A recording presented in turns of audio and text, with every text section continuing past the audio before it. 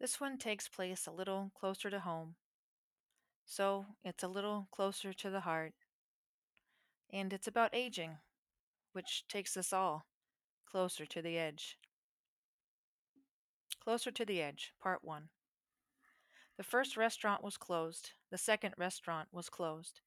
Jasmine was cool with it because she didn't really think either one sounded awesome. Diner versus chain Mexican place. But shit, she was hungry. She didn't eat much that day, no good reason, but she was looking forward to tonight. The foursome, walking, U-turned on the sidewalk and headed back toward the stoplight they had just passed. This is where Stevie, who worked for the electric company, educated them about the pedestrian button on the stoplight pole, which was which was actually not to make the light change in the pedestrian's favor, but to give said ped more time to cross. They all thought that was a real shitty thing to do to people, but explained why pushing the button 10 times never got the light to change faster. The only other restaurants they could see was the Italian one across from where they stood, which had an extra long line of grumpy looking potential patrons because of the show everyone was there to see, themselves included, and the other closed restaurants. Goes to show you that Monday was not a typical date night in downtown El Cajon. There were lights in the distance 2 long blocks down. Alibaba. El Cajon, an East San Diego County city far from the ocean, had a significant Chaldean population, mostly from 15 years prior during the peak of the Iraq War. Jasmine figured that meant they spoke Arabic. She had students from that part of the world, but when the restaurant workers spoke to each other, it was a language she had never heard. Assuming the owners were Muslim, she told everyone that they probably didn't serve beer. She didn't see any in the cooler, which confirmed her assertion. Chrissy, her neighbor and Stevie's wife, noticed a couple drinking white wine. Well, I'll be damned, said Jasmine. The waitress took their order for a Stella, a Blue Moon, and 2 Modelos. She brought out 2 Stellas and 1 Modelo, and told Chrissy that she was sorry, but no Blue Moon. Chrissy ordered a Stella. Ray, Jasmine's husband, took the hit on the wrong beer and didn't bother to correct it.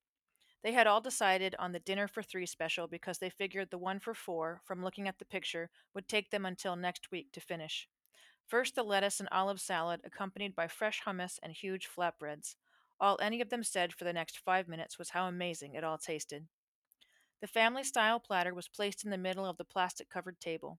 Chrissy handed out the plates, forks, and spoons that were heaped in a pile to her left: chicken cutlet, shawarma, beef something, and chicken something else, 3 kinds of rice, pickled turnip, raw onion, and cilantro. Each bite a delicate flavor of a spice they couldn't name, and juicy, easy to eat, with no knives required. They were quiet at first, like walking into a party of people you didn't know, but then loosening up and discovering there were a lot of nice people there. As they packed the majority of the reasonably priced dinner into styrofoam packages for later, they laughed about getting dinner for 2 next time. And there would definitely be a next time. Part 2. It was a watercolor print of an elk, separated from another elk further in the distance, a chasm of clouds between them. The closer elk stood in standing repose on a cliff of green, one hoof step away from a gnarled tree twisting away out over the misty air. The further elk was deceptively sized as it grazed above what must have been a large cliff over a fresh water lake that was small in the scale of the picture. This elk, cliff, and lumpy pasture where it fed was atop a narrowing stone base, the bottom of which could only be inferred as the clouds covered all but this high sky scene. Were the closer elk and further elk disregarding each other as if both there by accident? Was one hoping to be united, reunited somehow across the chasm? Was the further elk a reflection of the closer, its future self minutes from now? Or was it from the past, and the closer elk now content and full? One thing for sure was that the stone base had an unformed pig's head emerging from it, recognizable only by its large nostriled snout. That's how my brain works, was what Jasmine said to the man with the access pass dangling on a lanyard halfway down his chest as she pointed to the painting. Like the still living, nearly original members of the band they were there to see, he had gray hair and a tour worn look, probably just a bit older than the band's age of 54, which was just a little bit older than Jasmine. The oldest band member, Steve Howe, joined the band 2 years after its start in 1968, and 19 other full time musicians had rotated in and out of the band over the more than half century existence of the progressive rock ensemble. The elk print was more prominently placed than the 30 or so other prints that lined the walls as part of Yes's tour. The artist Roger Dean was internationally renowned for his fantasy art and numerous album covers of the then burgeoning progressive rock era. There were floating islands, helix shaped pathways, land bridges arced like octopus legs, dragons, and windswept ice towers. Jasmine lingered with the art after the rest of her group weaved their way through the crowd to their seats, which were a bit more than halfway back from the stage, not quite the nosebleed section. Jasmine felt as if she were mind melding with the prince. She had never seen the delicately defined and the ethereal more closely linked in play. God, she was stoned. They all were, after smoking her aptly labeled outer space pre roll that was a birthday present from one of her close mom friends. Now their kids were all teens and were either screwing or hated each other. But the mom group, though not what it was back when they all volunteered for fundraising and field trips together during their kids' grade school days, was still tight enough, evidenced by the ongoing group chat. She had to squat down to see the bottom row of prints at eye level. She thought of how the artist surely never intended his artwork to be so clumsily displayed.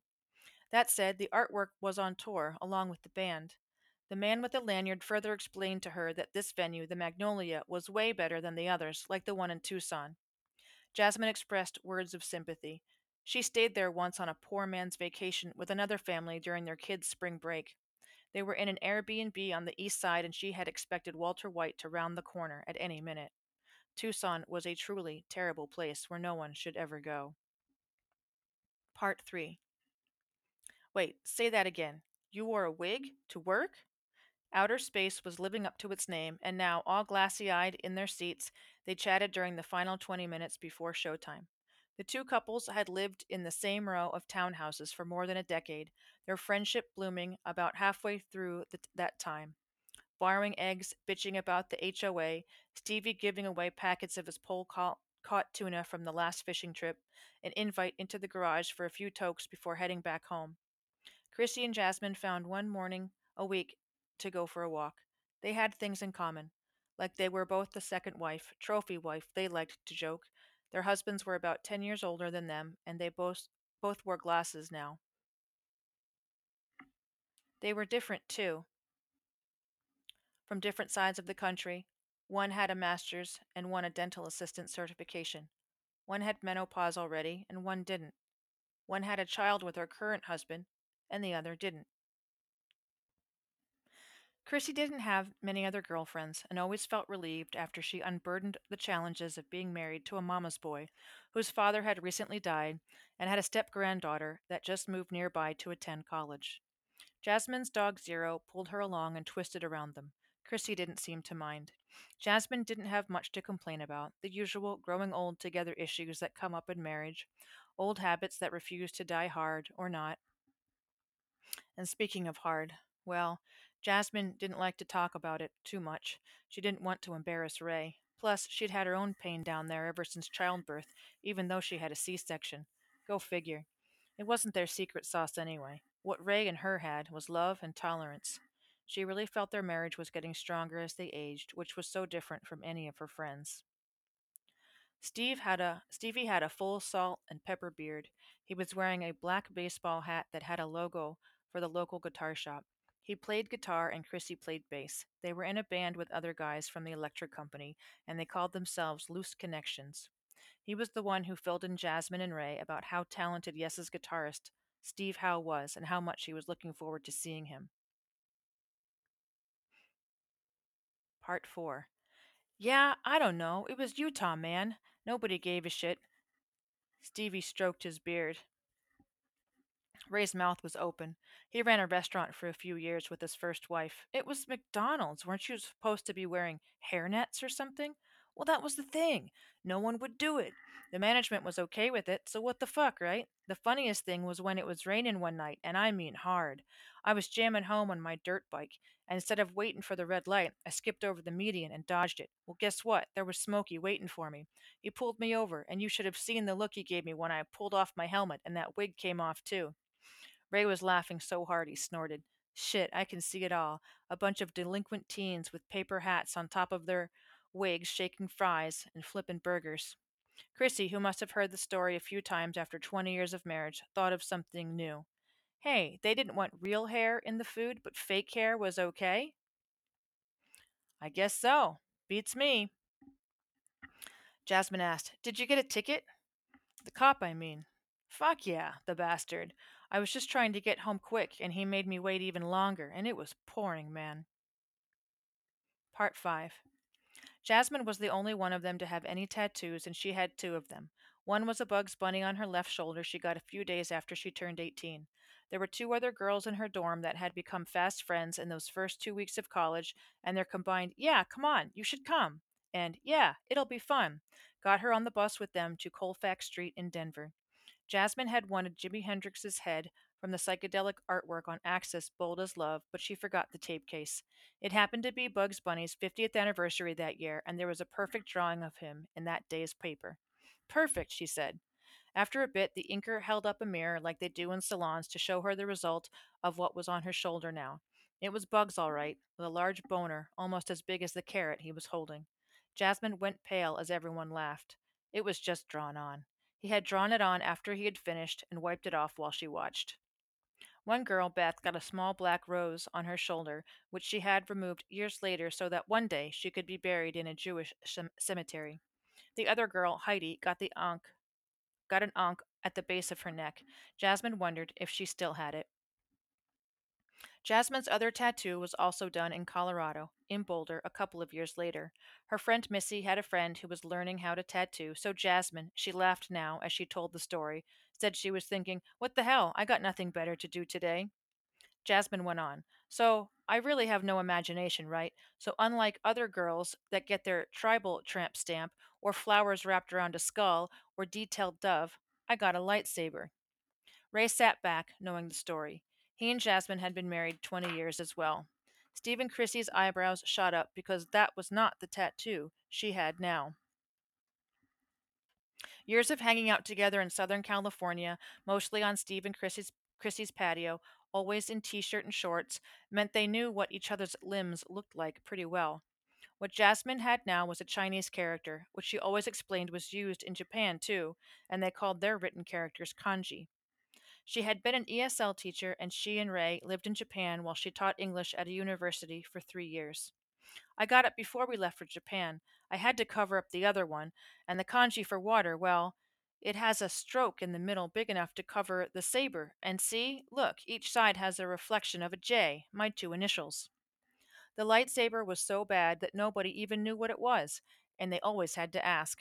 It got to the point where I asked people what they thought it was before I told them. The handle part of it was okay, but the green laser part of it went wider than the handle and had a pointy tip. It looked like a flame more than anything. The guy just did it freeform, and I just figured, hell, everybody knows what a lightsaber looks like. Young and dumb. Jasmine shook her head. I got all kinds of responses, though knife or dagger were the most common. Want to hear what the funniest one was? Of course, said Chrissy. A school bus going off a cliff. After a brief, stunned silence, the other couple started to laugh, and Ray chuckled along, again.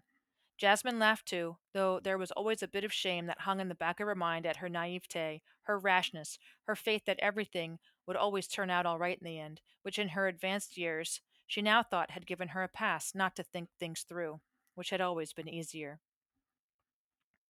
Part 6. The band started with Turn of the Century and went right into Firebird's Suite. Steve Howe sometimes made comments between songs about what the song was about, and the other band members, including Alan White, in the band almost as long as he was, who almost made it to this 50th anniversary of the album Closer to the Edge tour, but died just a few months before. Not only had he been the longest continuous member of the band, but before he joined Yes, he was a member of the Plastic Ono band and played drums for almost every song on the Imagine album. The new drummer was a buddy of his, which was a great choice. The keyboardist, also a decades old member, had stacks of keyboards in a U shape around him, and he played facing every direction. The bassist was tall, dressed all in black, and with a long robe like coat. He kept leaving, stage left, when he wasn't needed for a few, and they all speculated on what he did off stage, from vaping to having a drink to smoking weed to getting a hit of oxygen. The singer was the youngest of the group and newest addition, having been with the band for only 10 years. Sounded just like the original singer, John Anderson.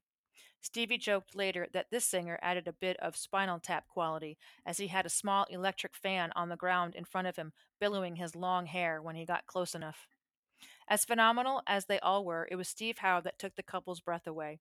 Ray said after the show that he thought it had been the keyboardist that created the signature psychedelic sound of the band, but it was actually Howe, who at times played his guitar hooked up to a synthesizer. Jasmine was holding the lighter from the joint they smoked earlier, which she held up and flicked to life after a roundabout, when the whole audience was on their feet woo-hooing. She was the only one in the venue that had one.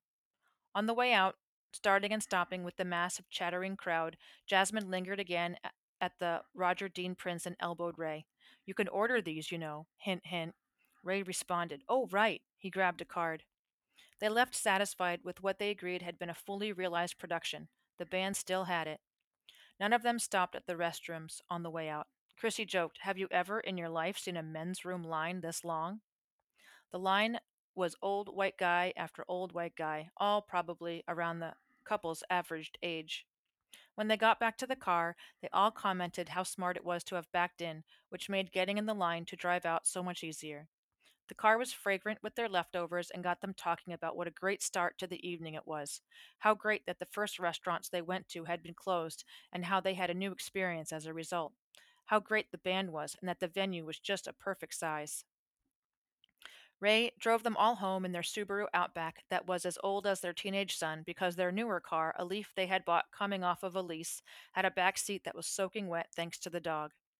Chrissy and Stevie got out, and Ray drove himself and Jasmine the few feet further into their carport, talking about tickets for the next show next month, an album tour of The Last Waltz, the supposed farewell concert of the aptly named group The Band, who were joined by a dozen other musicians on stage.